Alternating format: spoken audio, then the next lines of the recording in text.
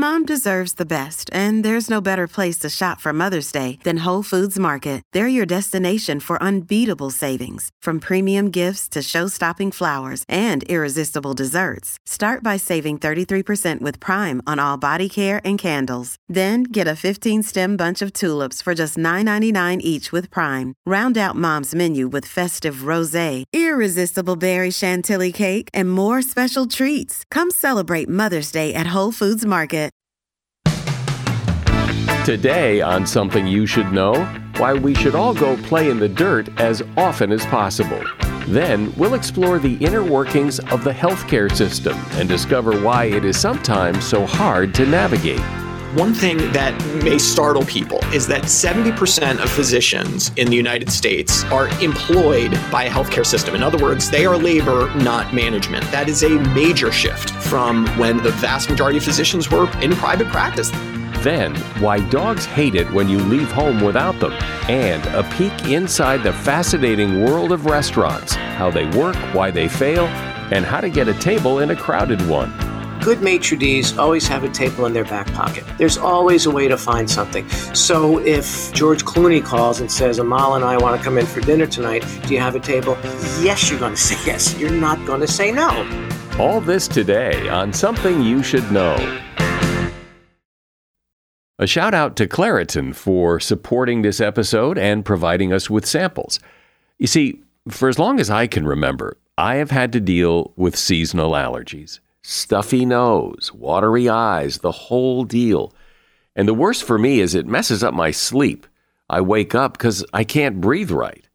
And during the day, well, if I'm working and I'm all stuffed up, then my voice sounds weird, and this is how I make my living. Luckily, for those of us who live with the symptoms of allergies, we can live Claritin Clear with Claritin D. I use it, and if you struggle with allergies, you should too. Designed for serious allergy sufferers, Claritin D has 2 powerful ingredients in just one pill that relieve your allergy symptoms and decongest your nose so you can breathe better.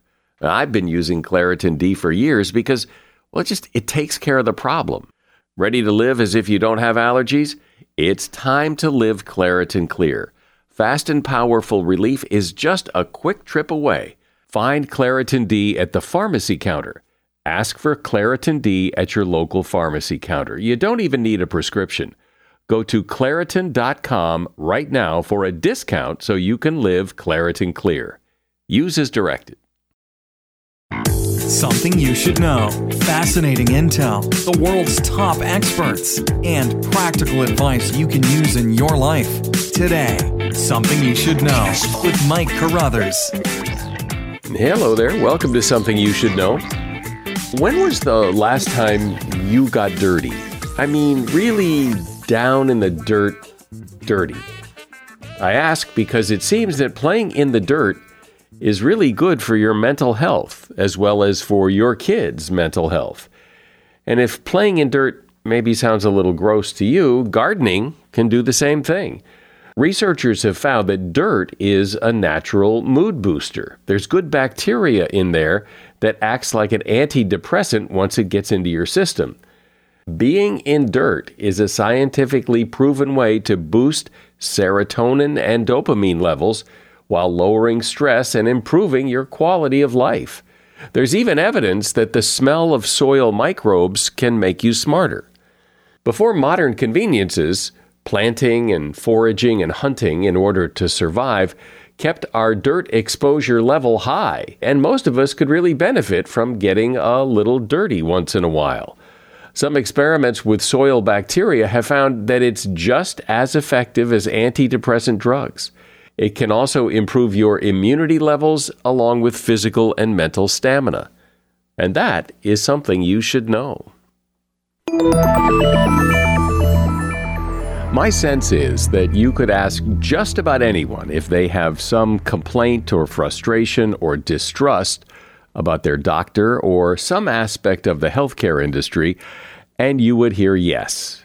And you would probably get a story to go along with it. And the fact that there is trouble and distrust between patients and the medical profession has not gone unnoticed by some people in the medical world. one person in particular being F. Perry Wilson.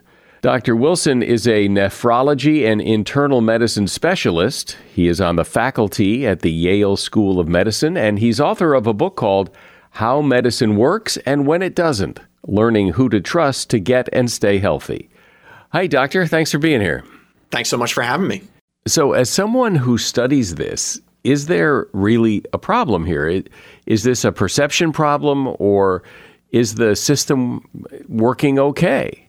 I think it's pretty clear that it's not working okay from a variety of angles. The major issue that I see is really far-reaching, and that's the loss of trust between public and people who practice medicine, which includes, doctors, nurses, and other practitioners. And this has been going on, obviously, for a while. I think a major culprit has to do with the healthcare system itself and for-profit insurance companies and whatnot. But it really has accelerated in the social media age for a variety of reasons. And what we're seeing is a lot of mistrust and doubt and outright cynicism with regards to medicine. And that can be bad for people because it can lead them to make bad decisions for their health.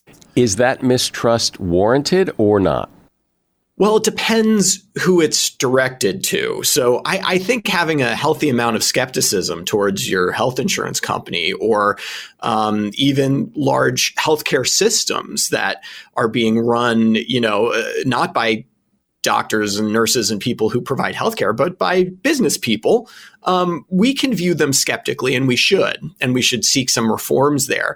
I think the problem is that skepticism, I should throw in pharma there as well, gets translated, it trickles down into the doctor-patient relationship.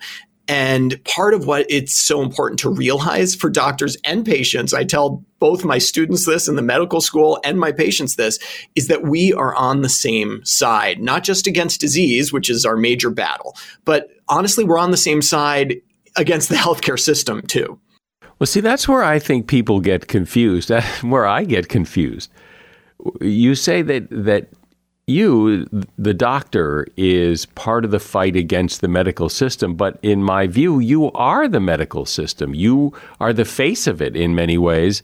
So explain that? One thing that may startle people is that 70% of physicians in the United States are employed by a healthcare system. In other words, they are labor, not management. That is a major shift from what it was like just 50 years ago when the vast majority of physicians were in private practice. They were small businesses, and it allowed them to have a lot of control over their life and to make choices about what they wanted, how much time they needed to see a patient and all those kind of things. 70% of physicians are not in that position anymore. Their schedules are dictated by management. Their metrics are being tracked by management. And that is part of the major reason why you're getting rushed through your doctor's appointments. You're, feel like you only had 2 minutes to speak to the physician. It's not because they don't want to talk to you and they don't want to hear about your problems. It's because they're not in charge anymore. And that's a big problem.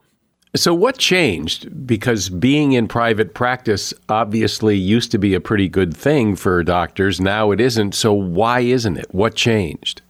There are a lot of causes here, but I think it just got too complicated for an individual physician to charge for their services. Back before the age of the big insurance company, this was people paid the way they could pay, and physicians running their own practices would have sliding scales for patients. You've got a lot of stories of the small town physicians who were seeing patients for, a dozen eggs and things like that. It was a lot more flexible. Once you have insurance companies in the mix, you've got individual physicians who need, in theory, to negotiate their prices, their rates with every insurance company in their area, lest that insurance company not allow their patients to see that physician. And that administrative overhead is incredibly hard for a single practitioner to deal with, which is why another sort of startling statistic, for every physician in the United States, there are 10 healthcare administrators. There are 10 people that are needed to keep the system running, which speaks to how much bloat there is, how much inefficiency there is, and why costs are so high. And physicians are trapped in this just like patients are. And part of what we need to do, again, is just realize that we are on the same side. And if we start really working together and advocating for each other, we can actually make a difference. One of the things that about this issue that I find particularly interesting, and it's a change that I've seen, is that when people go to the doctor today, they want something. They don't want to hear, "You're fine, don't worry about it," or "Take a few days off and rest, everything will be fine." They want a pill. They want a specialist. They want something else beyond just reassurance that everything's okay. And so doctors give them something. They give them pills. They give them, and that's not helping this whole process. Yeah, it's a major problem. And I can say that in medical school, we're sort of taught that way. I have old notebooks from medical school where I literally had, the disease name on one column and the drug name in the other column. Literally, if this is the disease, then this is the drug. If this is, and I memorize all that to take some tests. So there is that on the doctor's side. And of course, on the patient side, there's this, like we all have, there's a desire for quick fixes. I think it's very natural for people to search for quick fixes in all aspects of their lives. But if we look deep within ourselves, we know that those quick fixes we've tried in the past are rarely very successful. And I'll tell you what's really, where doctors are missing the boat today. If you look at the number one cause of death in people in what you'd call the prime of life, ages 30 to 60, should be doing very well, healthy, et cetera. The number one cause of death: suicide, alcohol abuse, drug abuse. These are the so-called deaths of despair that you may hear about. Is there a pill that's going to stop that process? Is there something I can write a prescription for and you take it once a day and you're not going to have those suicidal thoughts? You're not going to be abusing alcohol, drugs? There isn't. What the underlying problem there, and in my opinion, is this increasing social isolation and loneliness that's been brought about in the modern age. And I bet you, when you do see your doctor, he or she does not ask you if you're feeling lonely. But actually, that is a really important question.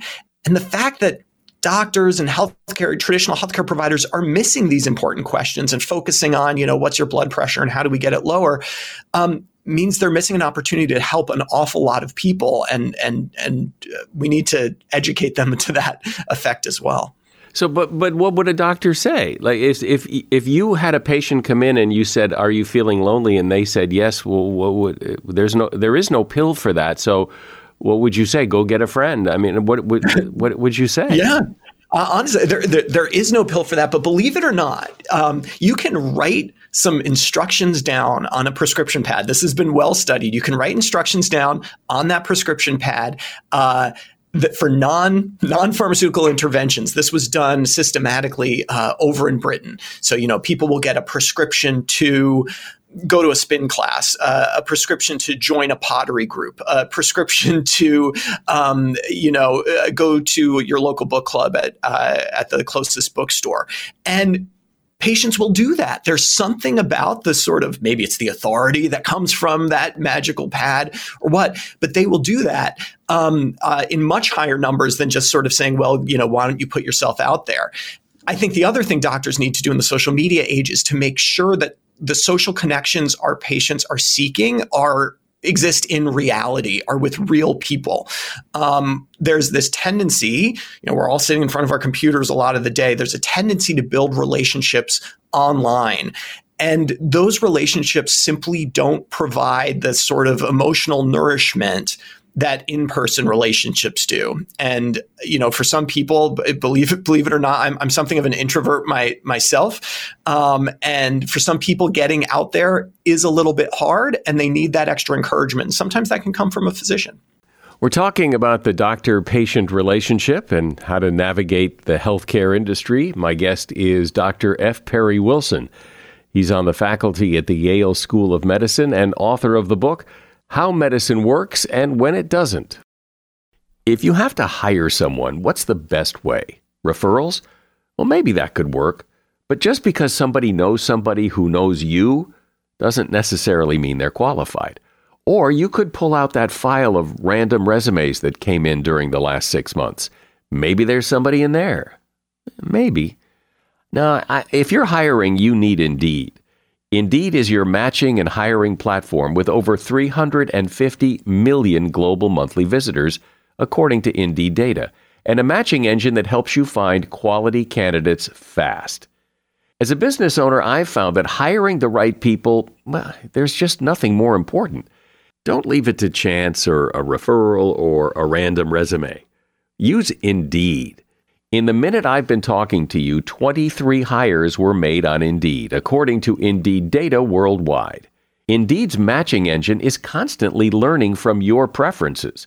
So the more you use Indeed, the better it gets. And listeners of this show will get a $75 sponsored job credit to get your jobs more visibility at Indeed.com/something. Just go to Indeed.com/something right now and support this show by saying you heard about Indeed on Something You Should Know. Indeed.com/something. Terms and conditions apply. Need to hire? Oh, you need Indeed.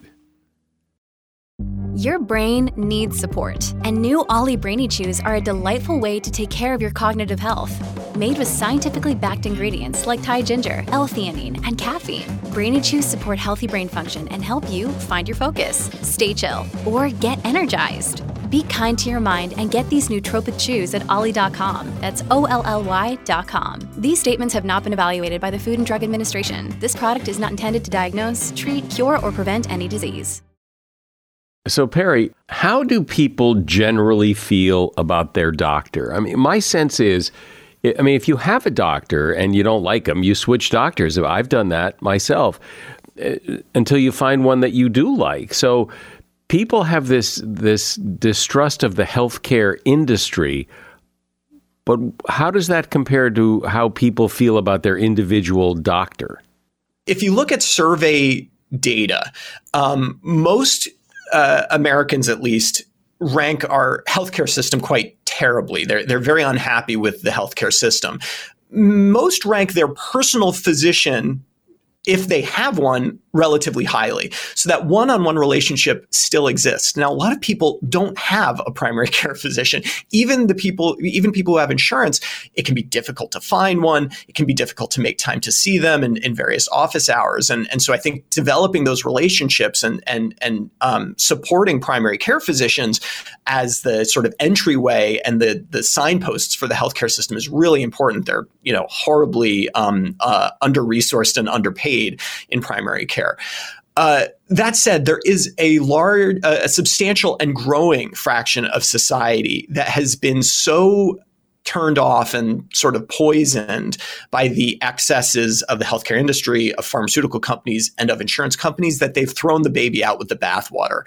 These are people who get massively amplified online, particularly in social media, Facebook, Twitter, et cetera, and this sort of growing narrative that doctors are part of some vast conspiracy paid for by pharmaceutical companies or whatever to, not provide the best care we possibly can. And this has existed for a while. I remember when I was a kid, there's some book called, like Miracle Cures They Don't Want You to Know About. And, the they was doing a lot of work there, but it included doctors. I think some grifter who wrote this book, but this has only increased, and particularly in the coronavirus era, in the coronavirus vaccine era, and that mistrust is now seeping down into those interpersonal relationships, and it feels bad. When a patient is in my clinic room and I'm talking about, what I think the next best step would be to treat their kidney disease or whatever they have.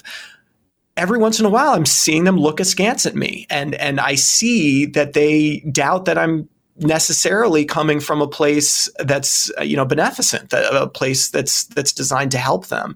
And we need to acknowledge, doctors need to acknowledge why that is, and we're in part at fault for that because of the very things you say, the little amount of time we have, our over-reliance on medications. But of course, patients need to acknowledge as well that in this new information age, you can get some pretty bad information pretty deep in your brain pretty quickly. One of the fundamental changes that I've noticed in my limited experience with the medical world is that it used to be that you would go to your doctor and say, doctor, it hurts when I do this. And the doctor would say, well, then, don't do that. Don't do that. but he would handle it. Now it's, let me send you to a specialist.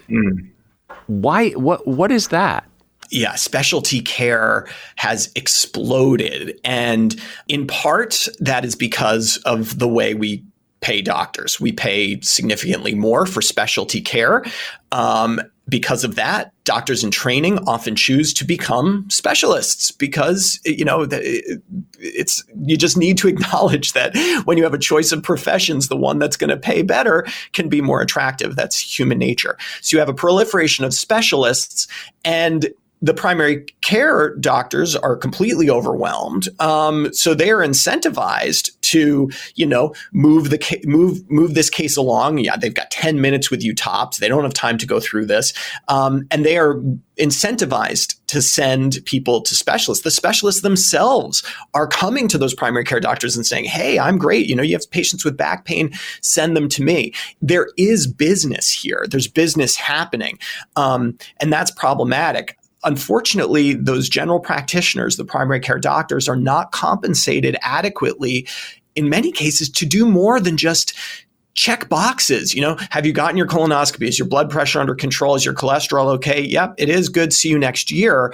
It's not that they don't want to do more. It's that that's all they can afford to do. Many of these men and women have to see 40 to 60 patients a day to keep their practice, meeting the metrics that those MBAs in the C-suite are dictating. Because again, they're not running their own practice by and large. These are employees. These are laborers. And just like a factory, they're being told from on high to churn out more, sprockets from one year to the next. And we really need to start pushing back against that and demanding better for our patients and for our doctors. There have been, for as long as I can remember, there have been theories that people have about conspiracy theories about big medicine, big pharmaceutical companies that, for example, they have a cure for cancer, but they keep it from the public because there's more money in treating cancer than curing it. And they've been around, these theories have been around for a long time, but are they fringy? Are they growing? Are they receding? What? My sense is that they are exploding, to be honest. And there's some good research to actually support this. This is particularly through the coronavirus pandemic. The coronavirus pandemic was terrifying at the beginning, especially as a doctor. I was in the hospital in April of 2020 on a coronavirus ward, wearing the same N95 mask for 2 weeks straight. It was, I remind people what it was like back then, before we had vaccines, before we had, treatments even. I would come home and strip in my garage and then run straight up to the shower to sort of wash off so I wouldn't transmit anything to my family.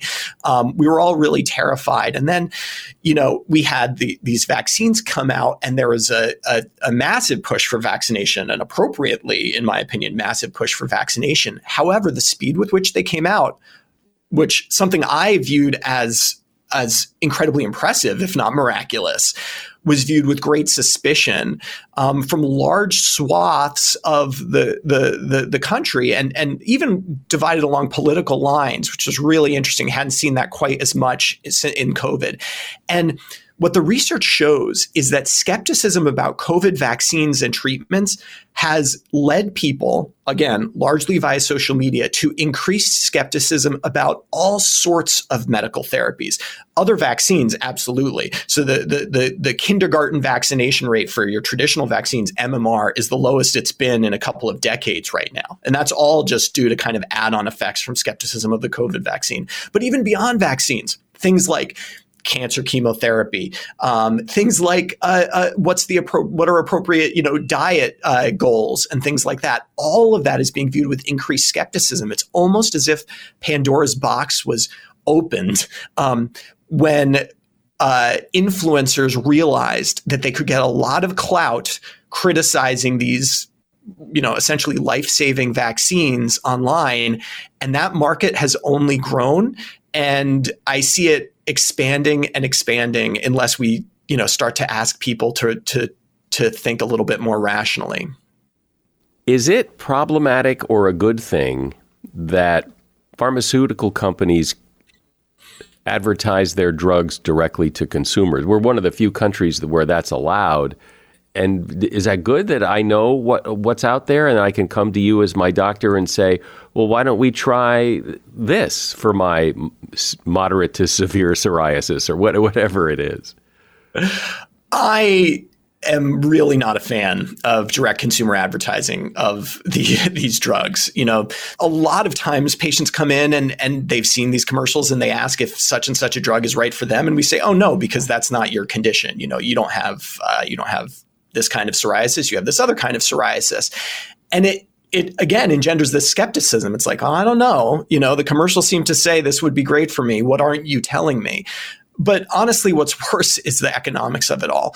Pharmaceutical companies in the United States spend more on marketing than they do on research and development. Now, they won't tell you that when you complain about the price of drugs. If you complain about the price of drugs, they'll say, oh, well, we need to charge so much for these drugs because it costs millions and millions, hundreds of millions of dollars to bring a drug to market. And that's true. It is hugely expensive to bring a new drug to market. But what they won't tell you is that R&D is only a fraction of what's going on in these with these drugs. Much more is dedicated to marketing, and a lot of that is direct to consumer marketing in the United States. So those commercials you're watching are increasing the price of the drug that you're taking. Well, I think people will agree that medicine has certainly changed over the last several years and continues to change, and certainly our relationship with the medical establishment continues to change. It's interesting to see from your perspective what's going on. Dr. F. Perry Wilson has been my guest. He is an internal medicine specialist. He's on the faculty of the Yale School of Medicine. And the name of his book is How Medicine Works and When It Doesn't, Learning Who to Trust to Get and Stay Healthy. And there's a link to that book in the show notes. Thanks, Perry. Thanks, Mike. It's been a real pleasure to be with you. If you're struggling to lose weight, you've probably heard about weight loss medications like Wegovy or Zepbound, and you might be wondering if they're right for you. Meet PlushCare, a leading telehealth provider with doctors who are there for you day and night to partner with you in your weight loss journey. If you qualify, they can safely prescribe you medication from the comfort of your own home. To get started, visit plushcare.com/weightloss. That's plushcare.com/weightloss. plushcare.com/weightloss. Hey, it's Ryan Reynolds, and I'm here with Keith, co-star of my upcoming film, If, only in theaters May 17th. Do you want to tell people the big news? All right, I'll do it. Sign up now and you'll get unlimited for $15 a month and 6 months of Paramount Plus Essential Plan on us. MintMobile.com/switch. Upfront payment of $45 equivalent to $15 per month. Unlimited over 40 gigabytes per month. Face lower speeds. Videos at 480p. Active Mint customers by 531.24 get 6 months of Paramount Plus Essential Plan. Auto renews after 6 months. Offer ends May 31st, 2024. Separate Paramount Plus registration required. Terms and conditions apply if rated PG. There's one business that we've all interacted with, been fascinated by, and maybe even wanted to go into, and that's the restaurant business. Yet even though most of us spend a fair amount of time in restaurants, we don't fully realize and understand what goes on behind the scenes. Maybe that's part of the mystique. How does a restaurant operate? How do they make all that food that's on the menu? How do you get a table when the place is packed? Is there some secret way? Why do some restaurants make it big while others fail? Well, here to shed some light on the mysteries of the restaurant business is Michael Cecchi-Azzolina. Michael has worked in the New York restaurant business for many years, and he's author of a very successful book called Your Table is Ready, Tales of a New York City Maitre d'. Hi, Michael. Welcome. Thanks, Mike. Nice to be here, sir. So most of us have heard that the restaurant business is a particularly difficult business. Many of them go out of business. It's a tough business. Why is it a tough business? What makes it so hard? Wow, so many reasons. It is an all-encompassing business. Look, it's not just about making food, which is complicated enough, but it's serving food and it's dealing with the public on a daily basis. Then you're in competition with, well, especially in New York City, there's 25,000 restaurants. It's not like that everywhere, but the competition is fierce and you've got to create something that people understand that will come into your door. And then the margins in the business, the profit that you make is very, very slim because it's very costly to open and run a restaurant. So why do so many people go into it, do you think, with big, bright eyes and this is going to be great, and when the odds are so stacked against you? It's a fundamental aspect of our life. Look, when COVID hit, restaurants closed. People were lost. Restaurants are gathering places we go to celebrate, we go to mourn, we go on dates, we go to find dates. It's definitely part of our social fabric. It's the town hall. The most primal thing we can do to each other is feed each other. It nourishes life. So why wouldn't you want to be part of it? And part of it, it's very sexy. You've got a place that, especially the busy and successful ones, everybody wants a good table. You want to go see and be seen, who's going to be there that night. There's a whole environment about it that is almost otherworldly. It sort of lifts you out of who you are. Look, successful restaurants, when you walk through the door, you're entering a whole nother dynamic. Hopefully you've left your life behind and you're about to sit down for an hour and a half or 2 hours or 3 hours and have an experience given to you that's not like your normal day-to-day life. So why wouldn't you want to have something like that, to own it, to create it, to run it? Is it true that restaurants, particularly, upper scale restaurants, really cater to the regulars, that's where the money is, and that people that come in once and never come back, those people, they're welcome and that's great. But really the focus has to be on the people that keep coming back. Yes, it is your regulars. I think the number one thing you want as a restaurateur are your neighbors, the regulars that come in any restaurant, even not the high-end ones, but you want those same people that come back because that's your sustenance. And then you get people coming in for an occasion, you get business meetings, you get tourists that are coming into town, but it is the regulars that keep you going. And high-end restaurants, though, like the really good ones, if you're in the Per Se and French Laundry level, they're full of tourists, they're coming that want to dine there. I don't know how many regulars they have. I'm sure they have a handful, but then the breadth of your client base expands because you're world famous and people want to be there. One of the things, and I don't know that there's a simple answer to this, but one of the things I find so fascinating about restaurants is that a restaurant can be hot today and so dead tomorrow. And who knows why, it seems. But why? It's very difficult to sustain what you get, the energy that you have in the opening of a restaurant. Look, there's a restaurant in New York City called the Odeon.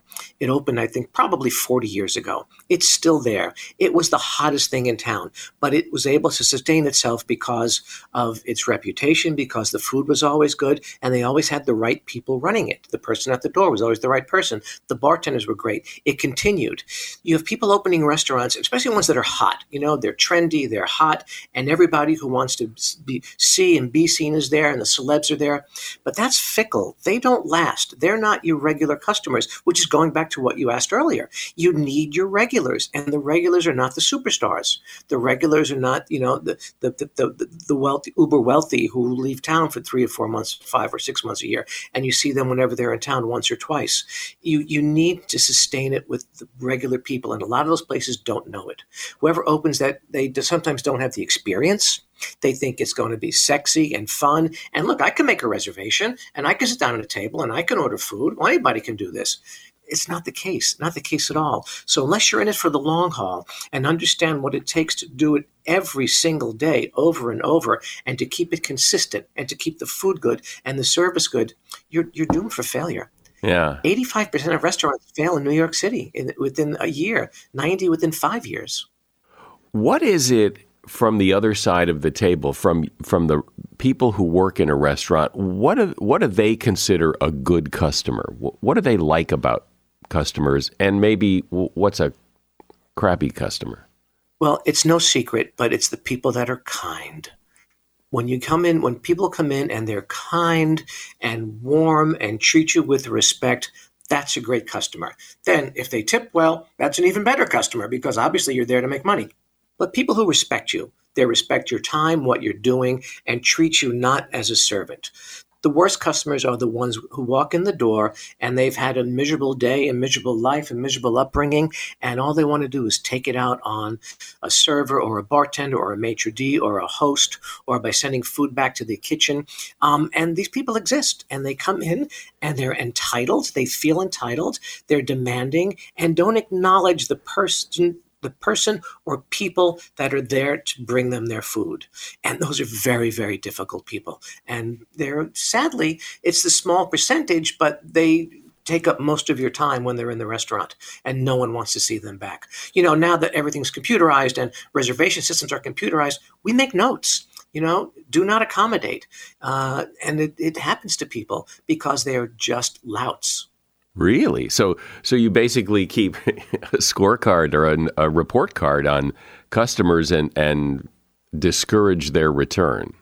Well, just like Yelp and all the social media sites keep a report card on the restaurants, yeah, you have to do it. We're judged. Every customer can go out and write a review. Used to be was the newspapers did it, or the radio or a TV reporter would come in. But now it's every single person that walks through your door, which is not a bad thing because, good or bad, it's nice to get feedback. But it has to go the same way. If you have someone coming in that restaurant that is demeaning and rude to a server, we're not letting you back in. At least I'm not. Or places that I've worked in, it's really discouraged. You don't want these people back. Who do those people tend to be?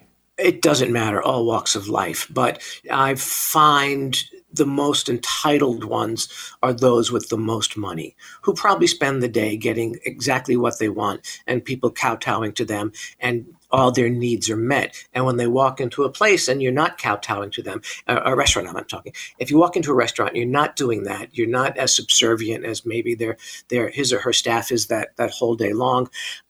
They're pissed off and they, you hear that. Do you know who I am? Well, I guess we have your name and phone number. I don't know what you do all day long, but it can be really rough. And it's usually the uber wealthy, though there are many uber wealthy people that are the loveliest in the world. So, but it tends to be the most entitled ones are the ones who generally get what they want all the time. And when they can't get it in a restaurant, boy, do they lose it. Do you know who I am? I love that. Do you know who I am? I know.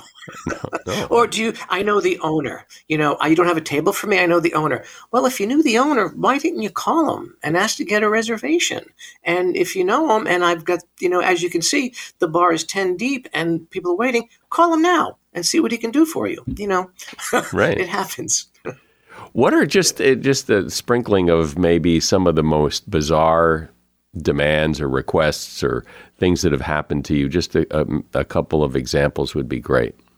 I had someone called me and said, look, this is when I was at the River Cafe. Someone called and said, I'm bringing in this woman that I'm in love with, but I'm bringing her in blindfolded. Can you make sure that no one makes a stir about this? Like, well, you're bringing in a blindfolded woman to a restaurant. I think there's going to be quite a stir made. Or I had a rock star. This is when I was at Raoul's, a rock star, very, very, very famous, very well known. And he was in a very back corner booth. And it was I think it was probably 8 or 10 of them. And he was stuck in the middle and he had to go to the bathroom. And he says, I can't get up. Can you bring me a wine bucket? Because he wanted to use the wine bucket instead of using the toilet. I had a customer come in once and said, you're an actor, aren't you? I said, yeah. He says, I need you to marry me. What? He said, I need you to marry me. He said, I'm about to get married on Saturday. This is like the week before.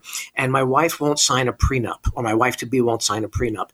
And her whole family flew into town. I have 80 people here. We're getting married on the roof. I need you to do a fake ceremony for me. Wow. And I did.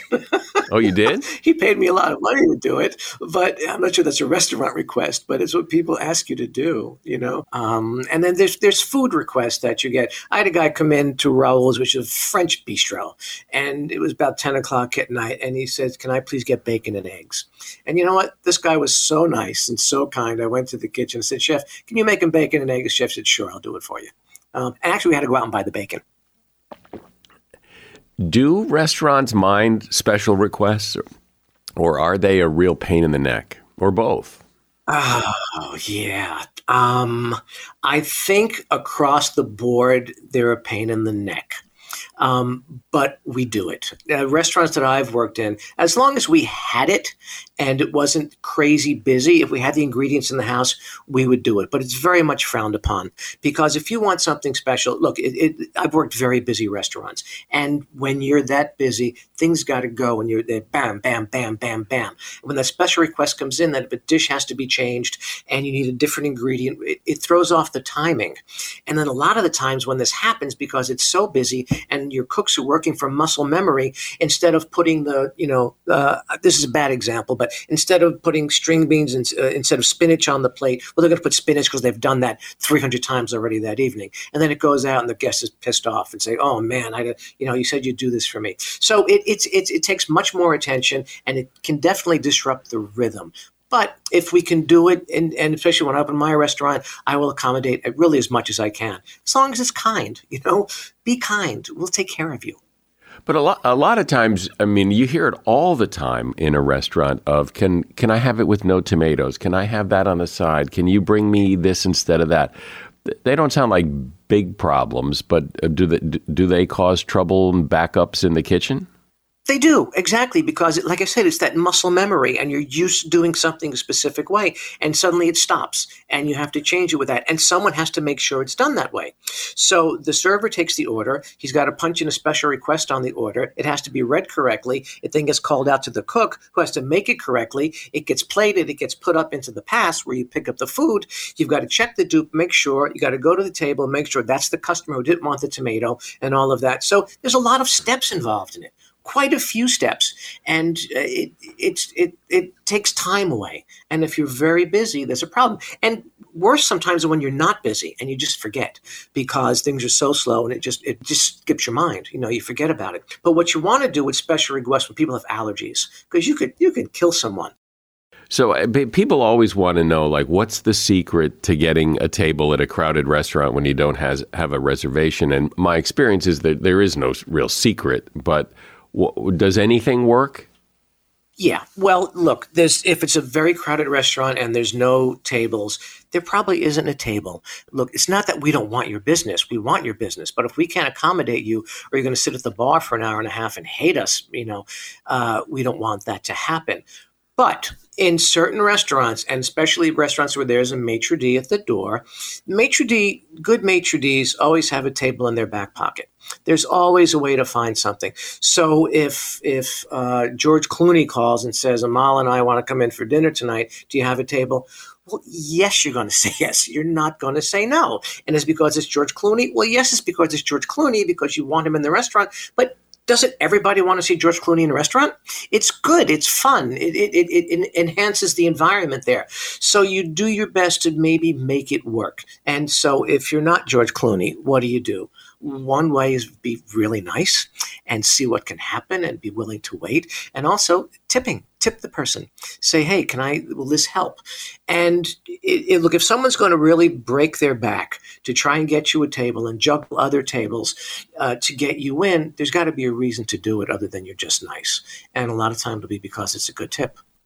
But tip up front, like here, not give me a table and then I tip you. In other words, first you flash a little cash and then you get the table. Yeah, look, in my career as a maitre d', I think most of the tips I got from the door were people on the way out because they were happy to be there. I talked to them. I did something special for them. Or even not, I made the reservations. They did it. But if I didn't know the person and they walked in the door, they would come and say, hey, hi, I've never been here before. We're dying to dine here. And he puts his hand out, or she puts her hand out, and then it is a $100 bill or a $20 bill or whatever. That will definitely help. Absolutely, it will help.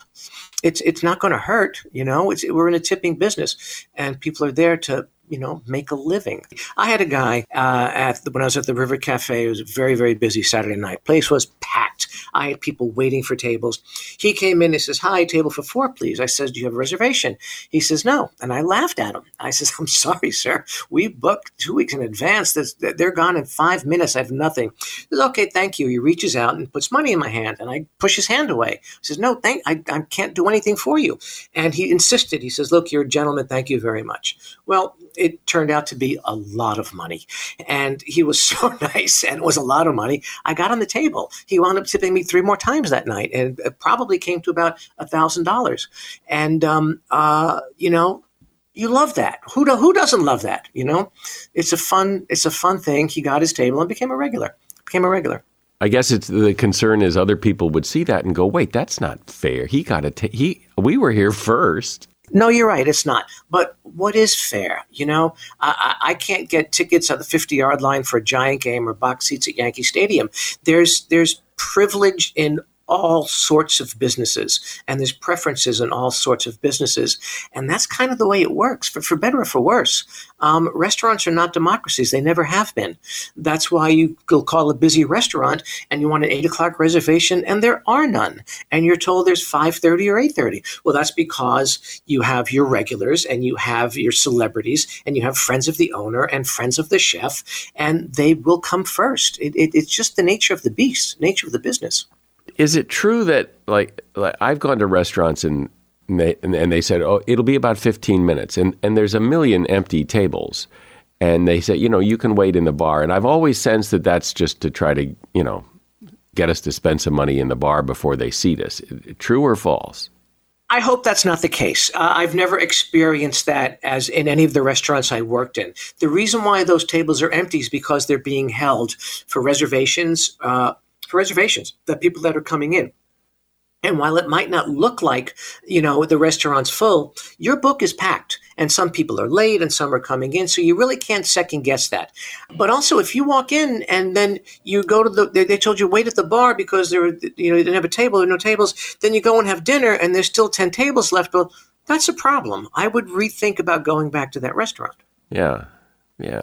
Well, I mean, everybody's, when you serve that many people in a restaurant every night, I mean, there's bound to be, there's going to be experiences where, not everybody's happy. That's true in any business. If you got a lot of customers, some people are going to be mad. I've been cursed at, I've been punched, screamed at, called names, and I've been hugged.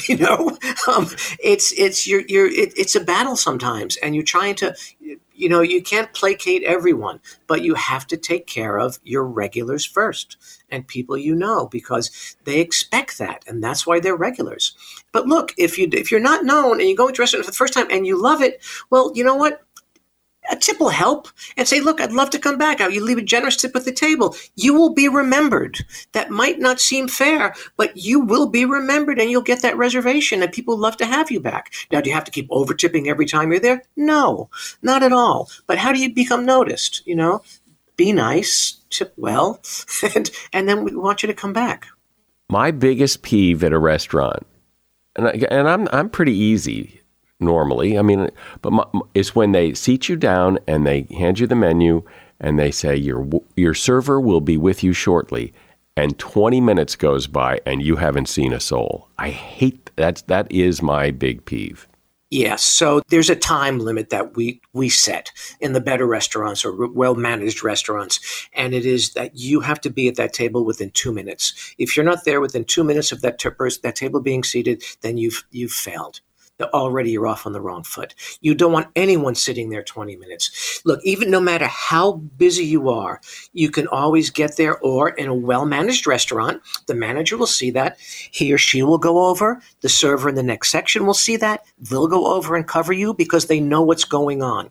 In well-run restaurants, that should almost never happen. Look, sometimes, the proverbial crap hits the fan and you're buried and you're in the weeds and it's a problem. But then you profusely apologize and buy that first round, whatever you have to do. But no one should sit there for 20 minutes. I wanted to ask you, at restaurants when they have specials, well, are the specials special? Depends. There are times when you have product that you'd like to get rid of and you repurpose it and you make it a special. Now, is the food bad or old? Well, it's probably close to getting to that point. In fine dining restaurants, that probably would never happen. So it really depends. I go back to what Bourdain said, 30 years ago when Kitchen Confidential came out, is don't eat fish on Sunday. I still won't eat fish on Sunday, and sometimes not on Monday, because that weekend fish, if it's a small little restaurant, that fish that was ordered on Saturday is probably being served on Monday if they didn't sell it. Well, I've always had this desire to own a restaurant. I think a lot of people have that desire to own a restaurant. It just seems, as you said in the beginning, it's kind of a sexy business. It seems kind of cool. But after listening to you and hearing the stories of failure in the restaurant business, perhaps it's better left a fantasy. I've been talking to Michael Cecchi-Azzolina. He's author of the book, Your Table is Ready, Tales of a New York City Maitre d'. And there's a link to his book in the show notes. Thanks, Michael. This was fun. Thank you, Mike. If you have a dog, you've probably noticed the dog doesn't like it when you leave. Some dogs will bark a few times or look out the window looking heartbroken as you leave without them. Other dogs really freak out. According to pet expert Marty Becker, separation anxiety in dogs can be a really big deal. Dogs with this disorder are really fearful that you're not coming back. They will often attack the area where you leave, tear up the door frame, or just generally be destructive. If you find damage or accidents on the floor when you get home, your dog's separation anxiety needs to be addressed. If you'd like to try some basic training yourself, you can try this. Put your coat on, grab your keys, leave, stand outside for 30 seconds, then come back in. Then do it again for a minute and come back in. Then do it for 5 minutes and come back in and build from there. It's also a good idea to give your dog a treat when you leave, or use an interactive food toy to keep them distracted. And if those ideas don't help, talk to your vet or animal behaviorist. And that is something you should know.